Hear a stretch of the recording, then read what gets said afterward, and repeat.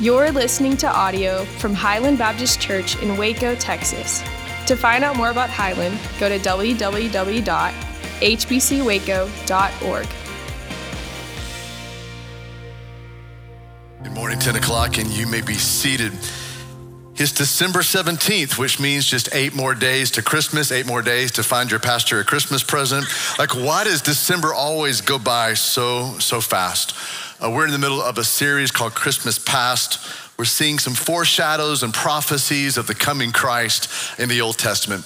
So today we're gonna see the greatest ribbon cutting ever, in the Bible at least, is the opening and dedication of Solomon's temple.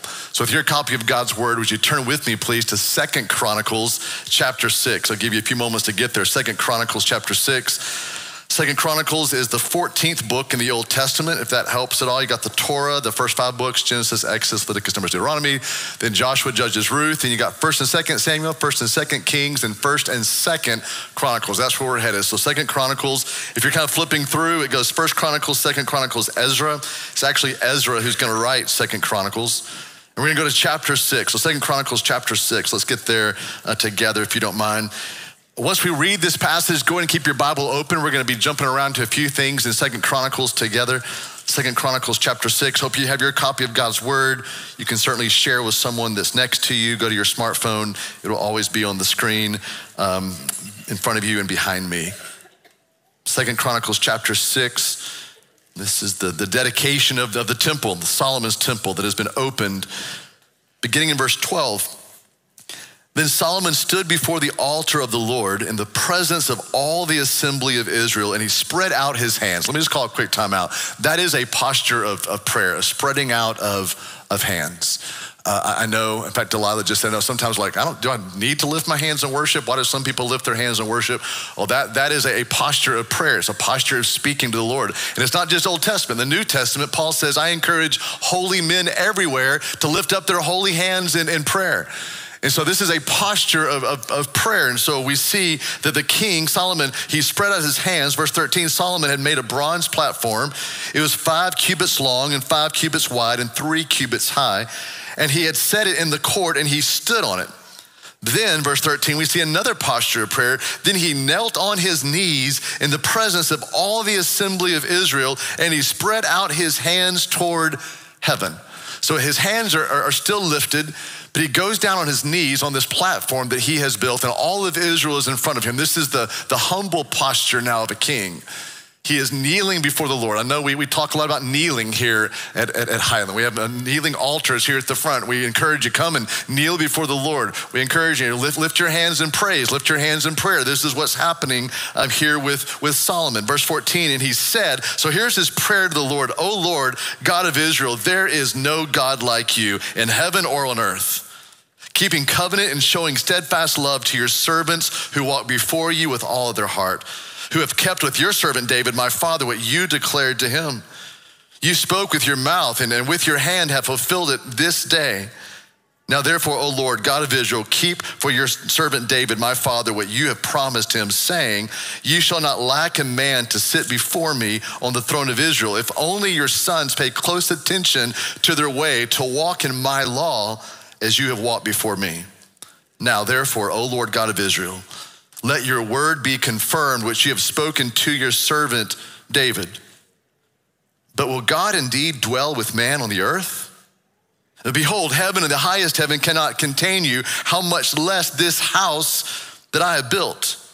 Yet have regard to the prayer of your servant and to his plea, O Lord my God, O Yahweh my Elohim, O Lord my God, listening to the cry and to the prayer that your servant prays before you, that your eyes may be open day and night toward this house, the place where you have promised to set your name, that you may listen to the prayer that your servant offers toward this place.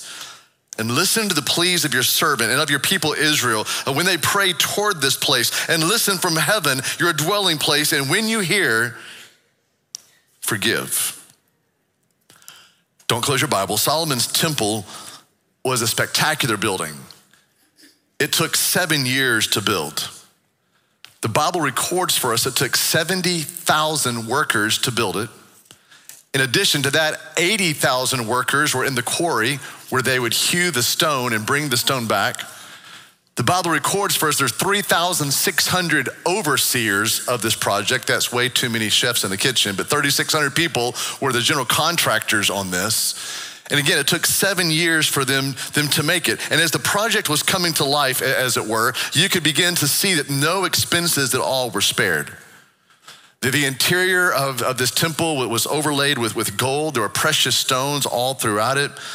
The Holy of Holies structure inside and the back of the temple actually was overlaid with 45,000 pounds of gold. If your Bible's still open, you can go back one page and look there in 2 Chronicles chapter 5. They have now brought the Ark of the Covenant in from the city of David. So there in the Ark of the Covenant were the stone tablets, the 10 Commandments. They took it from the city of David. Now the city of David is on the slope, on the southern slope of Jerusalem. In fact, it was just excavated 15 years ago. You can now walk through this city of David. And the ark was placed in the back of that temple in the Holy of Holies. And God had pledged with his people to meet them there. And the singers came, like it was a great festival. The singers came, 150 people who played the trumpet. The guitars and drums showed up. Well, it's called the lyres and the cymbals, but the guitars and drums showed up. And the people sang out. It was an incredible time of worship, an incredible time of joy. In fact, you see in 2 Chronicles chapter 5, verse 13, actually the song that they sang. And here's the song: "For he is good, for his steadfast love endures forever." I geeked out this week and helped you to see a picture of the temple. Here's a rendering of the temple. I'm gonna show you a couple of things on here. In fact, I didn't just geek out, I double geeked out. I even brought my laser pointer with me as well. So let me point out a few things here for you if you don't mind. This right here is called the Bronze Sea. For the nerds on this side, it's right here. There you go. It's the Bronze Sea.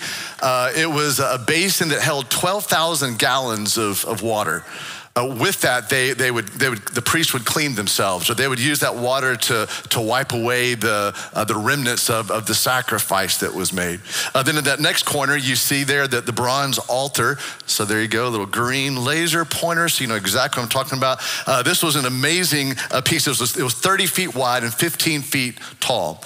It was there that they would bring the sacrifice. So anytime you will read in the Old Testament about a sacrifice being brought to the temple, the sheep, the goats, the doves, the heifers, this is where that they would be sacrificed. And of course, you see there's a little end cut there on the temple. You see the gold. You see the Ark of the Covenant there between the wings of the cherubim. You see the poles that are coming out of the Ark of the Covenant.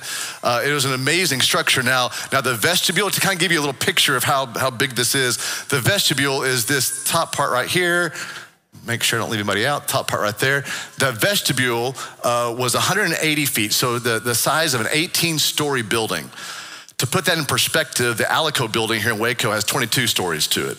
So it was a massive opening, that massive vestibule to Solomon's temple.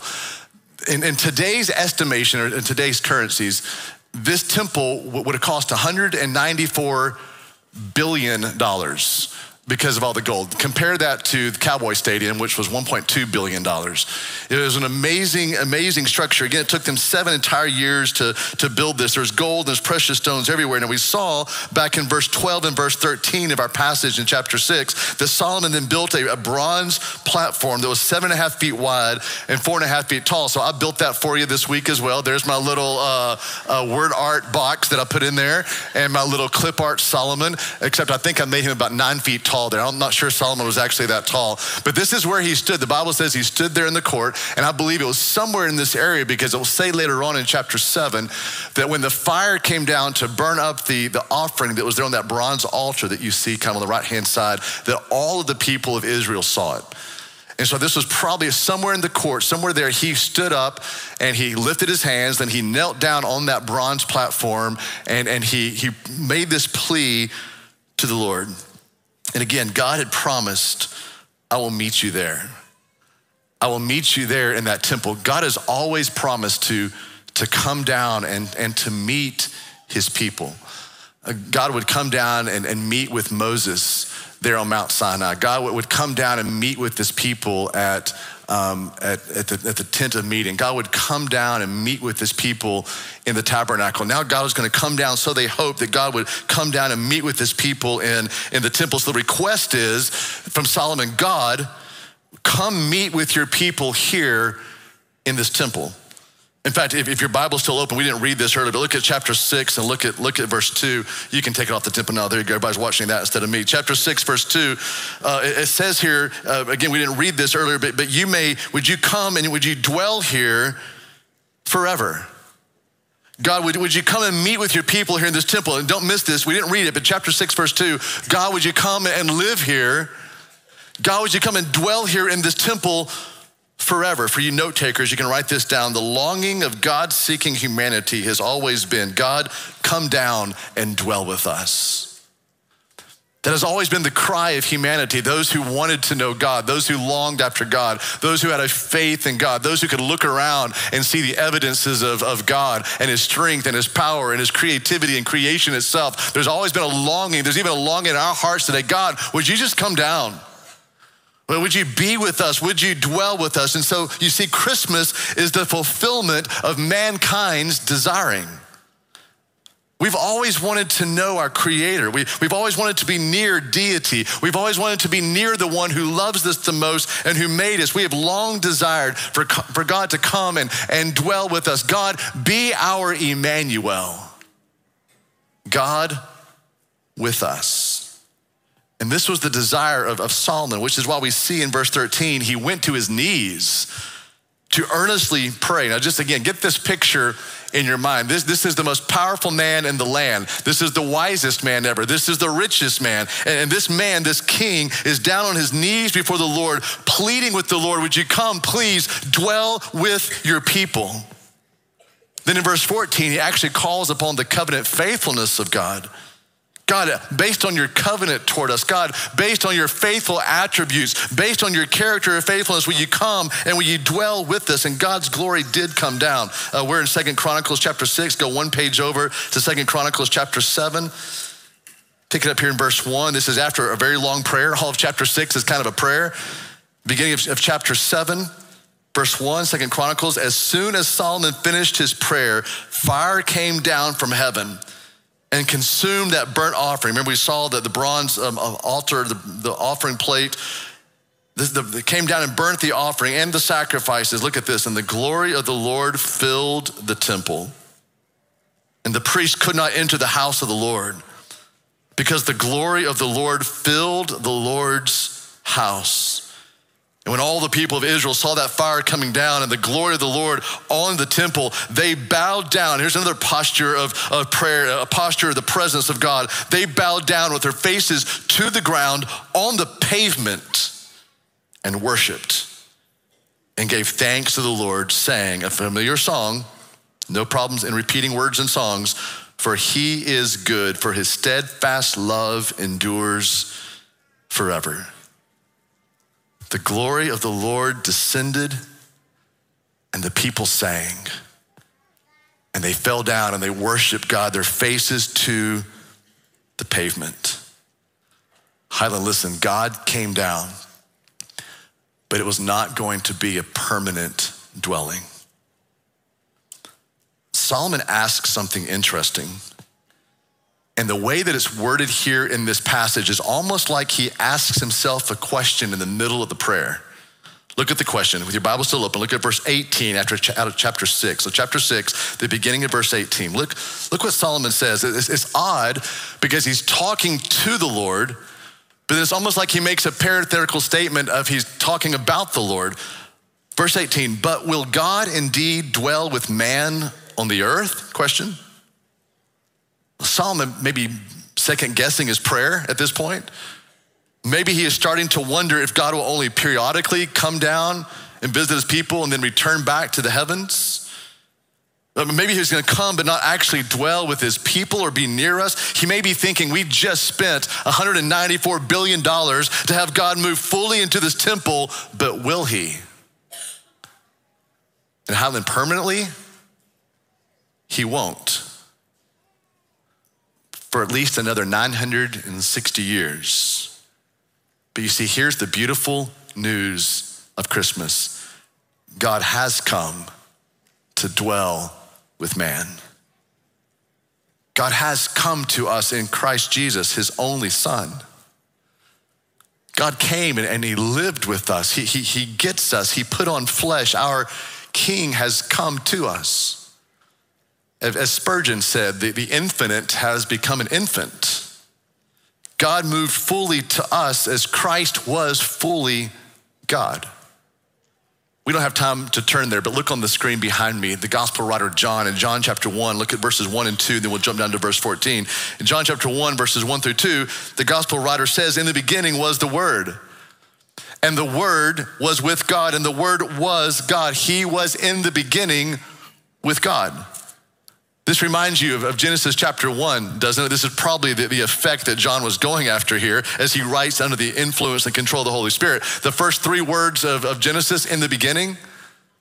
The first three words of John, in the beginning. So this is before time. So the word you may see there is capitalized. It should be in your Bible. It is in most translations. The word is a person. The word is an expression of God. The word is the work of God in action. It is God's power in action, if you will. You can see here in verse 1 that the word was God, but also see in verse 1 and in verse 2, the word was with God. So face to face or shoulder to shoulder. So the word was God, but uniquely distinct, co-eternal and co-equal with God. Now, who is this? This has to be Jesus. In fact, it's confirmed in verse 14. And the word became flesh and dwelt among us, and we have seen his glory, glory as of the only Son from the Father, full of grace and truth. So this word, Jesus, the second person of the Trinity, put on flesh and came and dwelt among us. Certainly have heard this before. The word dwelt there, skaneo, is the word for tabernacle. Jesus came and he tabernacled with us. Jesus came and he set up life with us. He tabernacled with us. What Solomon wanted God to do in a huge, beautiful structure, God did instead in a tiny, beautiful baby. This is so remarkable. Are you awake out there today? This is monumental. I'm like, a writer of fiction could not come up with this. What was it that Mark Twain said? That good fiction has to be believable, but great nonfiction has to almost be unbelievable? That's this story right here. I mean, a fictional writer could not have come up with something so incredible. J.I. Packer, who wrote my favorite book of all time, Knowing God, said, nothing in fiction is so fantastic as is this truth of the incarnation, that God put on flesh. This is a staggering story. That the God of eternity appeared in the person of his Son to live in his own creation without ceasing to be God. He who fashioned the cosmos became a speck in his own cosmos. So if you truly consider Christmas, it's gonna blow your mind. I'm hoping you're with me today. This makes Santa look so small. This makes a red-nosed reindeer look so insignificant. There's a second interesting part of Solomon's mid-prayer contemplation, though. It's the rest of verse 18. So with your Bible open 2 Chronicles chapter 6, verse 18. Solomon's probably beginning now to reflect on the greatness of God, the majesty of God, the uncontainability of God, if that's even a word. And he almost seems to ask God a loaded question in the middle of this prayer. Here it is. Pick it up again in verse 18, the second part of 18. Behold, heaven and the highest heaven cannot contain you. How much less this house, pointing to this beautiful $194 billion temple that I have built. Ironically, Solomon, who according to 1 Kings chapter 4 was the wisest one who has ever lived, was perplexed by this. Even earlier, before the dedication, he begins to wrestle with this thought. How can the God of heaven and earth and the God of the highest heaven be contained in a house? You're in 2 Chronicles chapter 6, go back about 3 pages and look at 2 Chronicles chapter 2. It's not on the screen, I don't think, but it is in your Bible. Look at 2 Chronicles chapter 2, And jump down to verse 5. This is in the preparation mode of the temple. So this is before the dedication day. This is before they get out the big scissors and the mayor comes and cuts the ribbon. He's really kind of thinking through this whole thing. And look what it says in chapter 2, verse 5. This is Solomon speaking. The house that I am to build will be great, for our God is greater than all gods. But who is able to build him a house, since heaven itself, heaven, even highest heaven, cannot contain him? Who am I to build a house for him, except only as a place to make offerings before him? So Solomon is already perplexed. The wisest man is questioning, how can there be a house that actually holds the full glory of God? Solomon is saying here, if heaven cannot contain you, even the highest of heaven, which means just the great expanse of the universe. He says this twice in chapter 2 and again in chapter 6 that we already read. Even the highest of heavens cannot contain you. I'm not sure that this temple, even after 7 years of building it and sparing no expense whatsoever, is going to contain you. Who can build a house for God? And at this moment, Solomon becomes aware, I think, that God is uncontainable. And he's right. You see, really all throughout the Old and the New Testament, God's plan for his glory was never meant for a place, but for a person. The fullness of God's glory was never meant to be in a house, a place, a geographical location. It's always been meant for a person. So note takers, see, what the highest of heavens could not contain, Christ did.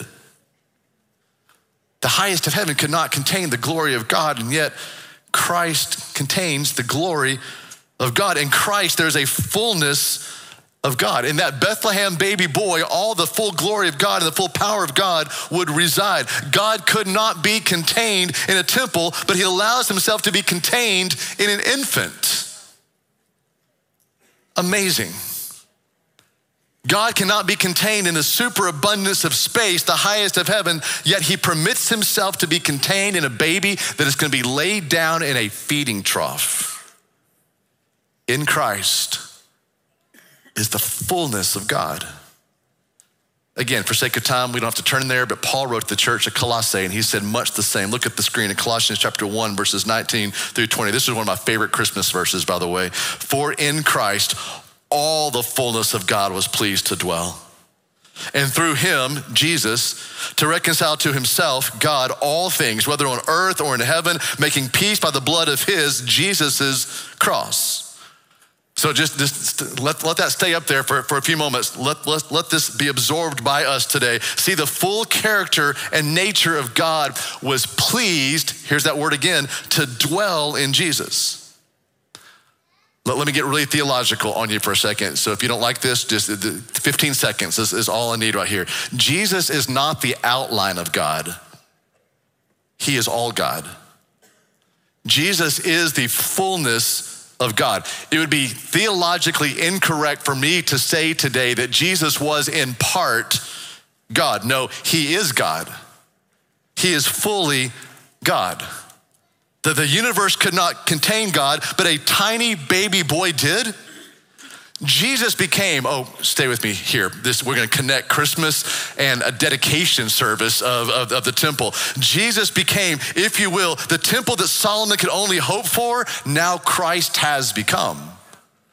Because now the fullness of God is gonna dwell in Jesus, the second person of the Trinity. So Jesus became, if you will, the temple that Solomon hoped for it to be. In Christ, the full glory of God would reside. The temple represented in all throughout the Old Testament, the tent of meeting, the tabernacle, the temple, it represented the presence of God on earth. Now Jesus is the presence of God on earth fully.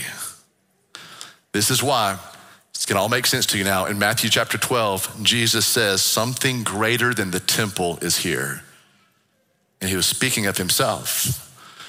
Remember, people were oohing and ahhing. This was a different temple. This is the Herodian temple, the Herod temple that King Herod built. Remember they were talking about the how beautiful it was and almost indestructible. And Jesus said, oh no, that thing is torn down, it'll come back in 3 days. And it's like, wait a minute, 3 days? It took maybe 7 to 10 years for Herod to build it again. You're saying that can come back? Jesus was referring to himself as being the temple, the place where God resided. Something greater, Jesus said, than the temple is here. He was speaking of himself. Jesus was the presence of God fully on earth. Now go back to our passage. Look at 2 Chronicles chapter 6. Look how Solomon wraps up this prayer. And in this prayer, there's some great things that we can see for this Christ who has come. 2 Chronicles chapter 6. Let's pick it up in verse 19. Let's go back to 18. So 2 Chronicles 6, look at verse 18.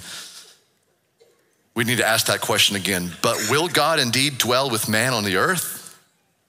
Behold, heaven and the highest heaven cannot contain you. How much less this house that I have built? Yet have regard to the prayer of your servant and to his plea. O Lord, my God, listening to the cry and to the prayer that your servant prays before you, that your eyes, God, may be open day and night toward this house, the place where you have promised to set your name, that you may listen to the prayer that your servant offers toward this place, and listen to the pleas of your servant and of your people Israel when they pray toward this place, and listen from heaven, your dwelling place. And when you hear us, forgive. That prayer finds its completion in Christ. Because in Christ, note takers, I want you to see what we've gained in the coming of Christ at Christmas. For that little baby born in Bethlehem would grow up and live a perfect life. He would abide by the law completely, tempted in every way, yet without sin. And then he would go to a cross and he would die as a sacrifice in our place for our sins, for our rebellion. So this was the prayer of Solomon, but these prayers are completed in Christ. So quickly, 3 things, and I'll be done. In Christ, God hears our prayers. God hears our prayers as we pray through Jesus. You see, now Jesus is our great high priest who goes to the Father on our behalf. In verse 19 of 2 Chronicles chapter 6, Solomon was having to plead before the Lord. In fact, that word plead is used there a couple of times, but now in Christ, it is Jesus who makes the plea on our behalf before the Father. So Christian, this is good news for all here today who are in Christ Jesus. Yes, God does hear our prayers. We don't do the pleading, Jesus pleads on our behalf. And here's Solomon, he's pleading time and time again. Secondly, in Christ, God's eyes are set upon us. God sees us because his eyes are set upon his son, Jesus. Solomon was pleading again in verse 20 for God to keep his eyes. God, would you just day and night, would you keep your eyes upon this place? But scripture tells us in Psalm chapter 34 that God's eyes are always set on the righteous. Who are we in Christ? We are the righteousness of God. If there's nothing else you remember from 2023 from this pulpit, I hope you remember this. Upon the day of our salvation, we gave our sin to Jesus and Jesus gave us his righteousness. Therefore, his eyes are set upon us day and night. This is the great gift that Christ has given to us, his righteousness. So in Christ, God does hear our prayers, and in Christ, God's eyes are set upon us. Thirdly, lastly, in Christ, God has forgiven us. Solomon spends a lot of time in this prayer. In fact, there's a lot of prayers in 1st and 2nd Chronicles where people were pleading for forgiveness. Solomon asked here in verse 21 for God to hear, and kind of the message underneath that is, God, you're in the far places, you're in the far heavens, that's your dwelling place. And if by chance you ever hear this prayer, would you please forgive us? But here's the good news, in Christ, we do have forgiveness. When Paul is writing to the church at Ephesus, he would say in Ephesians chapter 1, verse 7, in Christ we have redemption through his blood, the forgiveness of our sins according to the riches of the grace of God. So you see, Christ has come. Here's the great story for all of us here today. It was a question mark in 2 Chronicles chapter 6, would God ever come and dwell with man? But in the Gospels, it's now an exclamation point. Yes, God has come to dwell with man. God has come to be with us. Christ has come, our King has come. Emmanuel, God is with us. And we will never be the same. Because yes, God will indeed dwell with man. What the highest of heavens could not contain, Jesus Christ did and does. Christ is the Lord. Oh, praise his name forever. How would you stand with me, please, for us to pray together?